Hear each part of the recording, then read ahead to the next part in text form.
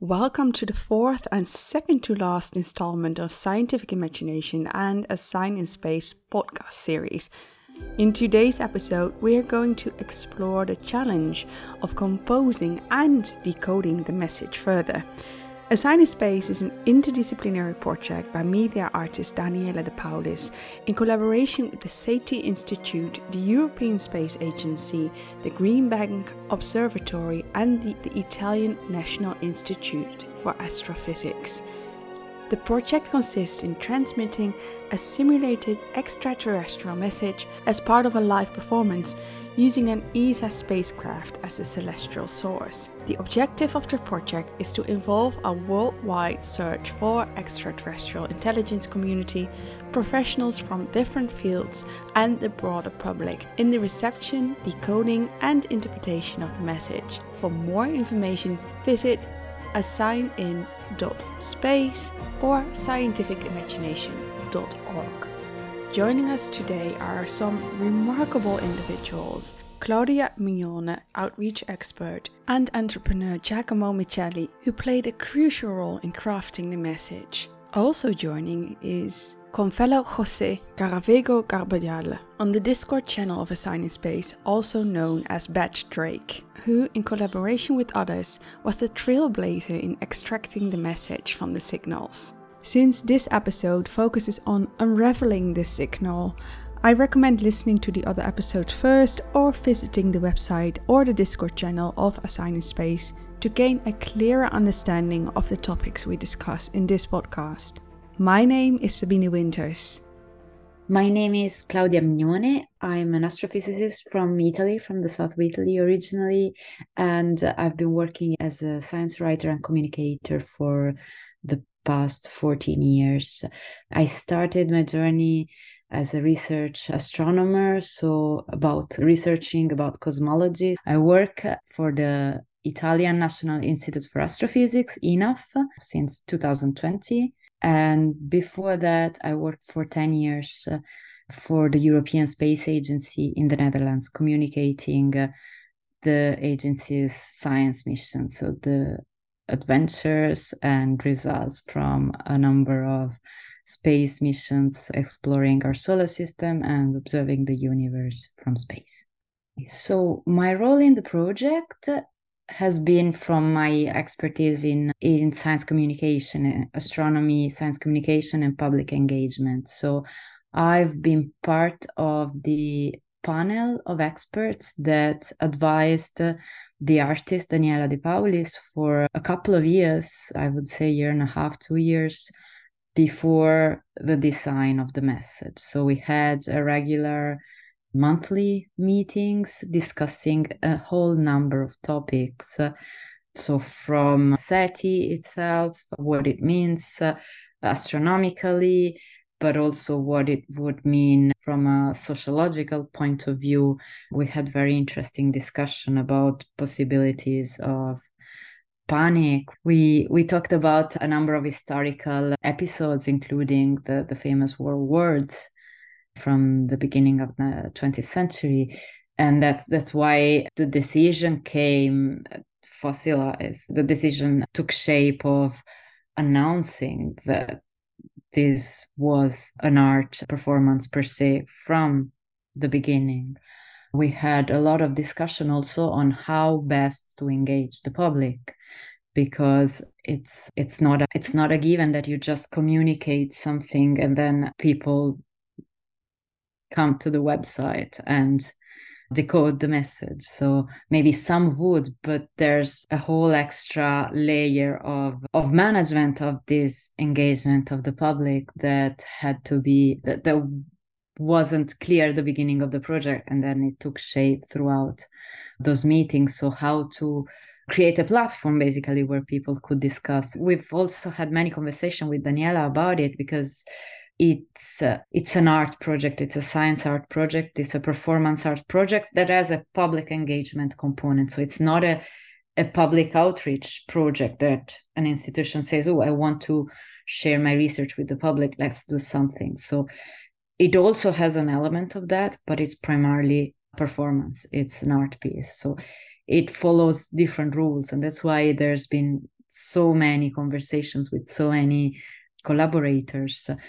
And I think that is another aspect that makes it very, very unique, that it really brings together so many experts from different fields, so from radio communication engineers, space engineers, space scientists, astronomers, and then you have sociologists, anthropologists, poets, artists, philosophers. So really a diverse set of people who created the project, and then this is reflected in the community that has picked it up, because also the community that has been discussing it on Discord and the platform where the project is unfolding since the message was transmitted and received, that's also a very diverse community. There's people from all paths of life, and as I understand, also from very wide distribution around the planet. So that's very beautiful. And I think ultimately what this project is an exploration of ourselves as we try to understand how we would communicate with a species, or how a species would communicate with us in this case.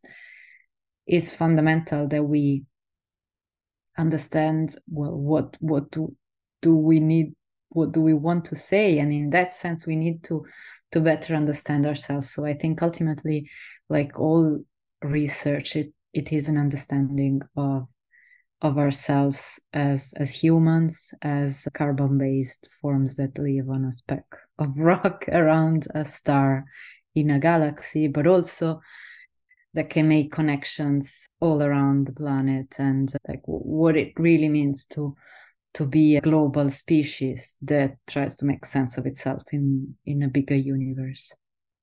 So I would say my role was dual, as in part of the advising panel, and I'm part of the communications public outreach team.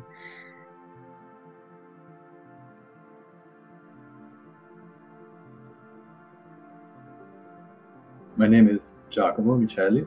I'm a computer scientist and an entrepreneur, and I also dub as a creative person in the off time.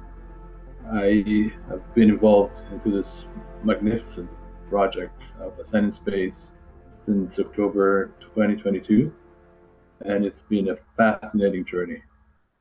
Very excited to have been part of it.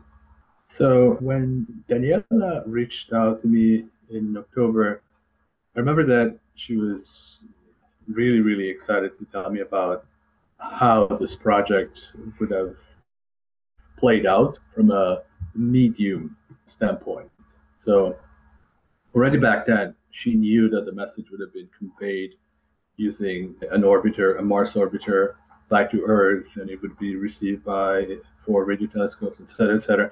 All of those details were already defined by then. So when I joined, it was already at a very advanced stage. But she didn't have an important thing figured out yet. As of October 2022, she did not have the message. And so we started chatting about what could the message look like. And I've been involved together with her in a number of meetings, also with other participants of the project. And by January, or at the latest February of 2023, we had narrowed down the message team to a very small core of 3 people: Daniela, Roy Smits, and myself. And we just worked on the message until we felt satisfied. And I can say that it was extremely rewarding. Of course, the message hasn't been decoded yet, so I cannot say too much about my involvement in the project without. You have to put yourself in a very special pair of shoes, the one of nailing, and that in of itself is a very, very rewarding exercise. And you know that this project implicitly has a large audience, and so that also plays a role. If I write a message, of course, I implicitly put myself in the shoes of who receives the message. And in this case, I'm an alien writing a message for humanity. Of course, this message hasn't reached the entirety of humanity, but there are thousands, probably on the order of the tens or hundreds of thousands of people that have been exposed to the message now, which makes it very relevant. And so we knew back then that we were doing something special and that we needed or wanted to convey something that we thought was beautiful, poetic, meaningful, and deep.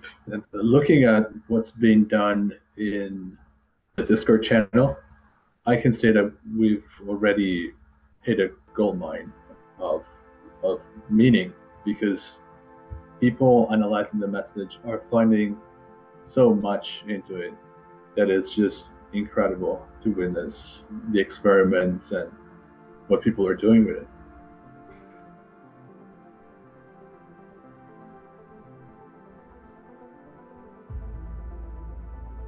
My name is Gonzalo Carracedo. I also go by the nickname of Badstreet since I was a teenager. I'm a PhD student in astrophysics. I'm doing my research on the Center for Astrobiology here in Madrid, dependent on the Spanish National Research Council. And in the past, I used to work in the cybersecurity sector as an ethical hacker. So yeah, I have this background of computer engineering, software engineering, and also science. So, okay, well, since I have this background in cybersecurity, I kind of experience it as some kind of CTF contest. A CTF is a capture the flag. It's a kind of game played by hackers or people that would like to, work in the cybersecurity sector in the future just for fun, because they love kind of things. And they usually consist on a series of challenges or tests or questions that you have to solve, like, analyze some software to figure out how it works, to extract a key or to create something, or extract data that's sitting in a document in some convoluted way, etc. Right? And for me, it was basically the same mindset, although in this case, maybe the setup or the lore of the whole challenge was somewhat different. So for me, it was pretty much like that for me personally. But of course, I also acknowledge that there's more to it, right? Like, it's also about, would we be able as a civilization to figure out the meaning, if it makes sense to talk about meaning, of a signal coming from an extraterrestrial intelligence, right? So since I have this background in cybersecurity, I kind of experience it as some kind of CTF contest. A CTF is a capture the flag. It's a kind of game played by hackers or people that would like to, work in the cybersecurity sector in the future just for fun, because they love kind of things. And they usually consist on a series of challenges or tests or questions that you have to solve, like, analyze some software to figure out how it works, to extract a key or to create something, or extract data that's sitting in a document in some convoluted way, etc. Right? And for me, it was basically the same mindset, although in this case, maybe the setup or the lore of the whole challenge was somewhat different. So for me, it was pretty much like that for me personally. But of course, I also acknowledge that there's more to it, right? Like, it's also about, would we be able as a civilization to figure out the meaning, if it makes sense to talk about meaning, of a signal coming from an extraterrestrial intelligence, right? And all that. And I believe that's part of the fun, right? Not only the goal of the project, which is written somewhere, but also how everyone experiences it and lives it, and how people talk to each other to exchange ideas on and from what perspective. So I believe it's also part of, it's also about the intersubjectivity of different people with different backgrounds, right? Playing with the same game. So I got interested in it because, well, I have to say, I'm a huge fan of this movie from 1997 called Contact. So for me, it was like, okay, I'm going to play Dr. Arroway here. So for me, it was pretty much like that. And not only that, so, I mean, I do like self-promotion too much, but I am the developer of a signal analysis software called SigDigger, and many of its features and also the graphical interface itself is inspired in scenes and frames of the movie Contact itself. So for me, it was like living the dream, living the movie with that existence thing. I was like, hey, let's try to figure out and measure the Doppler shift and look for something. So perhaps I was more helpful in the earlier stages of this project. I mean, because of my technical background. Because in the beginning, the only thing we had were these actual recordings from different radio astronomical observatories around the world, especially Greenback, but also the ATA, and, well, here in Spain, people from IERES as well. So let's say that in that case, there were like lots of people that had maybe little knowledge on how these things work. So they were like, try to open the file with existing software. Of course, that didn't work because those files are not supposed to be treated like that. Like, I just happen to love analyzing radio signals and figure out what's hiding behind them. So let's say that I had some background of that. So I was more like, try this, open it with this thing. Let's try to understand first what this means. And when I saw people that was, feeling stuck, I was like, let's, put all my energies in this. And so I started to demodulate everything. I think later other people joining, like Hey Storm in Discord, which helped us a lot. And with patience and the help of other people, of course, we managed to, arrive to the actual message. But it was maybe most of my role there was helping out with the extraction of the true message, right? I would like to mention a lot of people here, but I have a terrible memory. There's a GitHub repository with the findings and also mentioned to people.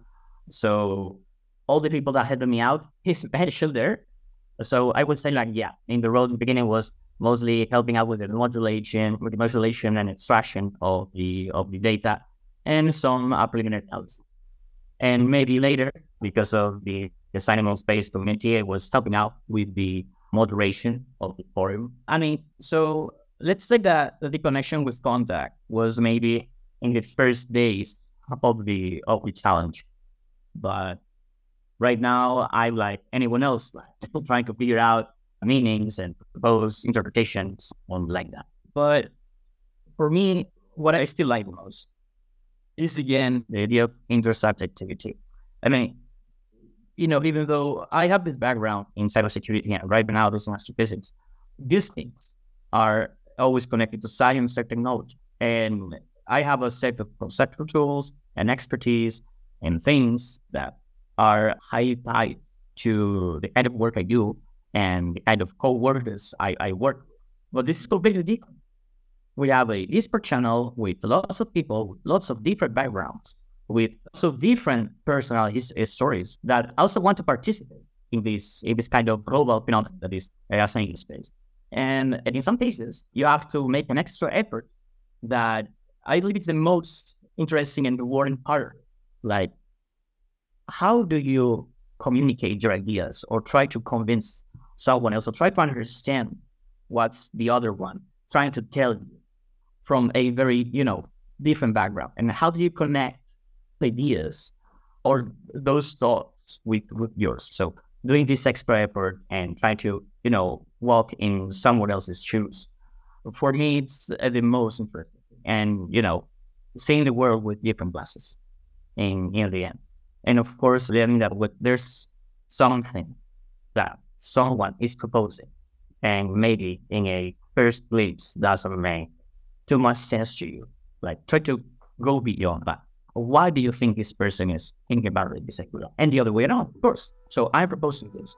When I'm proposing this and not something else? right? So is this thing of continuously questioning the way you think and the way others think, and try to find this common ground, and sharing this from this, this kind of pleasure of completely different minds. For me, that's maybe the most rewarding thing.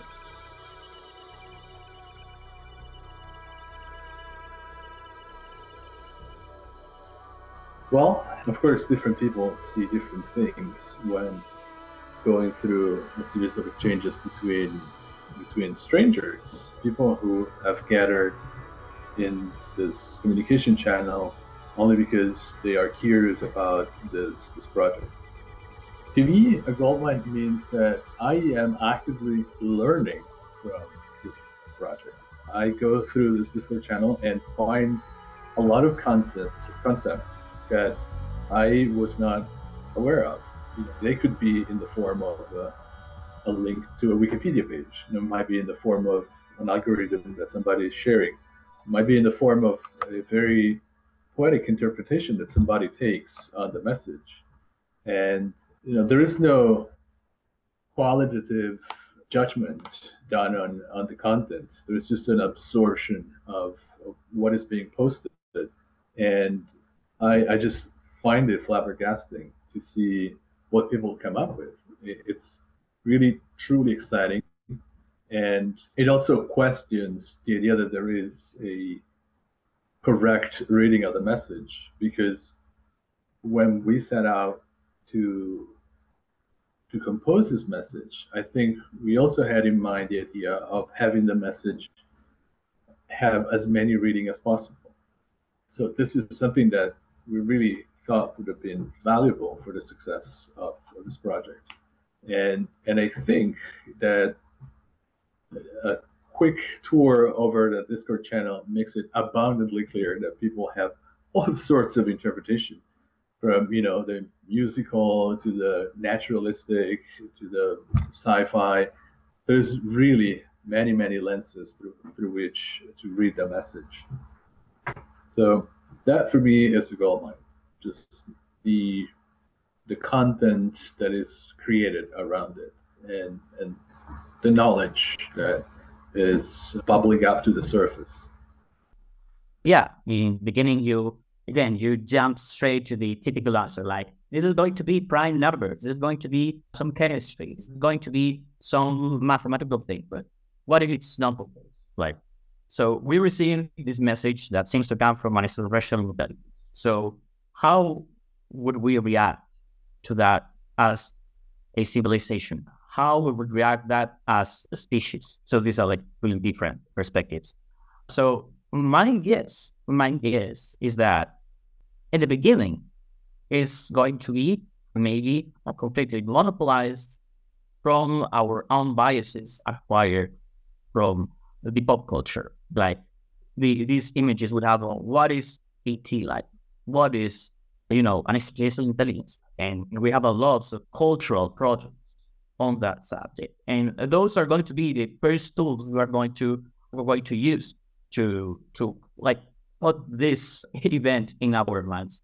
But I'm sure that's the part that's going to maybe fade, because as soon as more people get involved into this and start to provide ideas and give more time and do this effort on, again, reconsidering our own conceptual tools, we will start to question perhaps the nature of intelligence itself. And at some point, I believe it's going to get to more or deeper problems like consciousness itself. Like, how much can we actually infer from this? So I believe it at some point is going to, I don't know. I don't think it's going to, for instance, put ourselves far from our idea of being the center of the universe, at least in a subconscious level, but perhaps it's going to decenter it a little bit, right? So, and of course, this depends on how rich that message is going to be. I think that some of the conversations that are happening on the Discord platform, and it's interesting that they reflect a lot the conversations we had in the panel, they are a lot about trying to take a step back from anthropocentric perspective. So, which of course it's difficult, if not impossible, because we are humans. So we have an anthropocentric view of ourselves and the universe. We make sense of the universe by our physical senses. So astronomy started as a visual science, and now we have sensors, CCDs that collect light with the help of telescopes and also instruments across the electromagnetic spectrum. We detect gravitational waves. We get signals from the universe now that are even beyond our human senses, but it all started from our senses. So as detailed as our picture of the universe is, it still might be very biased, and there might be so much about the universe that we are not able to get because we don't have the right instruments. There could be physical instruments like tools, but also the mathematical or mental instruments to make sense of those signals. And this is what I mean by when I say that with this entire enterprise, we learn more about ourselves. So we learn more about our limitations, and then I guess by learning about our limitations, we define better who we are. So by understanding what we are not, what we cannot approach, and in a sense of a connection with other life forms, then this becomes the anthropocentric interpretation, because we know a very wide variety of life forms on Earth, but they all started from one sort of cellular life back a few billion years. We don't even know whether it started here on Earth from building blocks that came from space, or whether it was brought entirely from space and then flourished and evolved on Earth. And it's based on carbon and other elements and molecules. But and so we look for, when we look for other forms of life out there, we look for similar things. We look for molecules in atmospheres of exoplanets that are similar to the molecules that on Earth would tell you about the presence of life. That's our textbook. But we are all very well aware that there could be other entire possible life forms. What is life even? So, and until we don't discover, we can only imagine, of course, with the help of science and chemistry, biology, and the laws of physics. Here, imagination plays a big role, and even though our imagination is very, very strongly shaped by what we've seen, what we know of, it's very hard in these very fundamental terms to step out of what we know. So anthropocentric, earth-centric, you might want to call it, this earth-centric view, because we've only been here. I mean, a handful of people been to the moon, but that's what we know. And I think that A Sign in Space is a very beautiful experiment at trying to make something new out of all this box, all this toolkit, this library of knowledge that we have, and really with this challenge that again it's tangential, it's a unique challenge, just trying to create a piece of knowledge that is really, really new.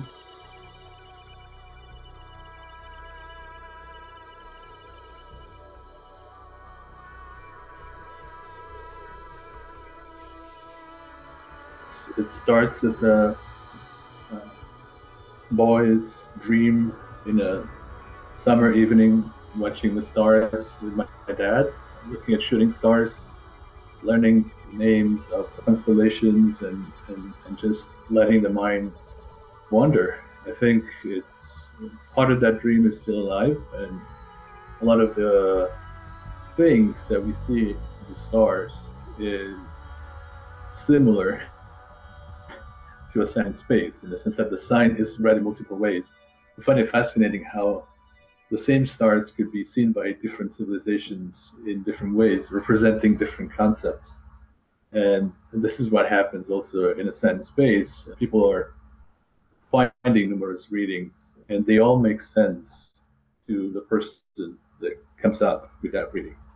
So I guess the technical term for that is apophenia. Apophenia is the tendency to perceive a connection or meaningful pattern between unrelated or random things. Now, they might be unrelated, they might be related, but the point is that it is strictly embedded into the fabric of our brains to try to find meaning into the things that we see. It's how we became such good problem-solving entities, and I think it's something beautiful. So it all goes back to watching the stars to me, and I think that fascination opened the door to what I consider the most important characteristic in me, which is curiosity, simple curiosity. Just keep on asking why, or where, or who, or when, and just go on with that. I think if you are stuck into a cycle of curiosity, satisfaction to curiosity, spawning a new question, you have several lifetimes to fill in. There's just too much to know out there, and the sense of fascination somehow remains fresh. It renews with the age, and sometimes you can be fascinated multiple times by understanding something you already knew at a deeper level. It's the reason why people read the same book multiple times or watch the same movie multiple times. You do find meaning from the same thing, even at different points in time. I think the message, it will be decoded eventually. And I think the project will have a second life after that, because there will be even more meaning exploding from the reading that we consider the correct one, doing air quotes here. So the quest for meaning is probably the only thing we will never get rid of. I don't think we will ever get to the bottom of all the questions, and I think probably that's for the good. I think the way we're structured, we could possibly go crazy if there wasn't anything there else for us to understand or to discover. We would be complete, and as such, we probably wouldn't have anything else to do. Sounds like a boring universe to me. And yeah, I just think it's a matter of time. If you ask me how long do I think it's going to take, I would say between 3 and 6 months. That's basically what I think. I see a lot of individuals working on theories that are exciting and super interesting. I would like to see more cooperation. In a sense, I have the feeling that many people are working by themselves, and it's possible that this research would progress faster if people would work together.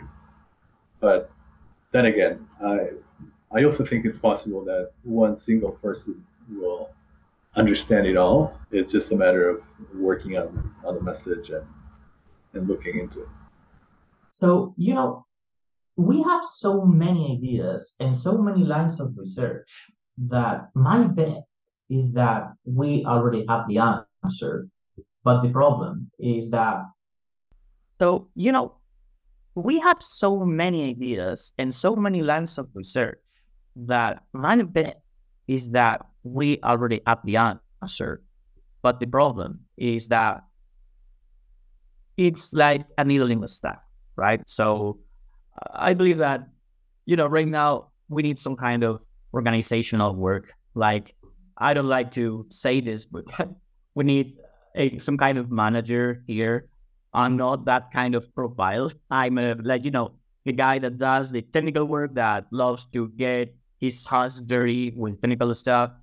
But at some point, there's a need for an organizational figure that takes the full picture of the current research and puts all together and starts to question the basis for different lines of research, etc. When I say a management figure, manager, doesn't have to be a leader.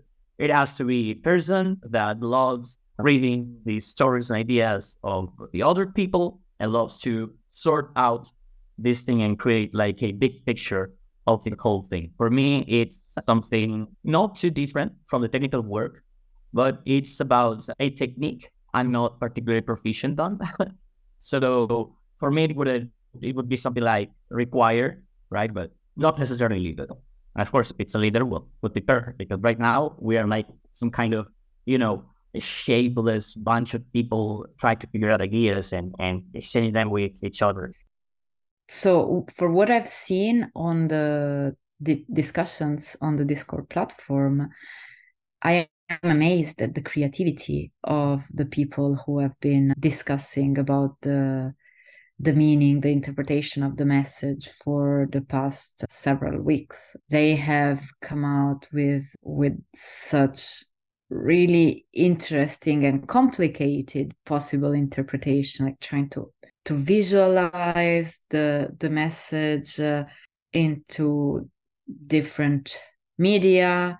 So projecting it on a sphere or even sonifying it, creating 3D representation, folding it, and then of course resorting to other interpretation, like comparing it to the motion of insects, comparing it to cellular automata,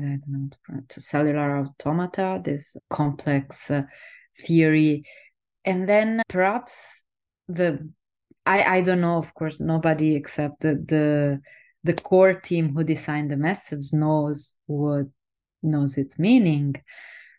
But I wonder whether it's something like so complicated, or perhaps it would be something like really, really simple. I really like the proposal that someone made, that it looks like, it kind of looks, if you project it in a particular way, like the view of Earth from space at night. So like the shape of cities on the continents. And I would like that because, maybe that would be an attention-catching message from the alien civilization who has seen us and say, look, I see you, and let's talk. That would be nice. So maybe it's something really simple, but to get to this very fundamental kind of interpretation, you have to explore all the possible avenues. And I wonder if I also discussed about it with Daniela a few weeks ago, whether a new call for people, like presenting a little bit of all this bag of knowledge that has been created so far on the platform, all this possible interpretation, putting them out on a platform with a bigger resonance, so that they reach again the very many hundreds of thousands that how it happened at the time of the message transmission. I wonder whether then someone could, again from outside, not having been involved in all this nitty-gritty interpretation, could say, but maybe it's that. So who knows how it will unfold in the next few weeks. But if we could perform in a way, a distilled version of all these discussions, then perhaps someone from outside could join in and contribute and join things that maybe inside we're not seeing. So in that sense, the imagination is the fuel of this cast, but it could also be a dispersion force. It could also be dispersing all this effort.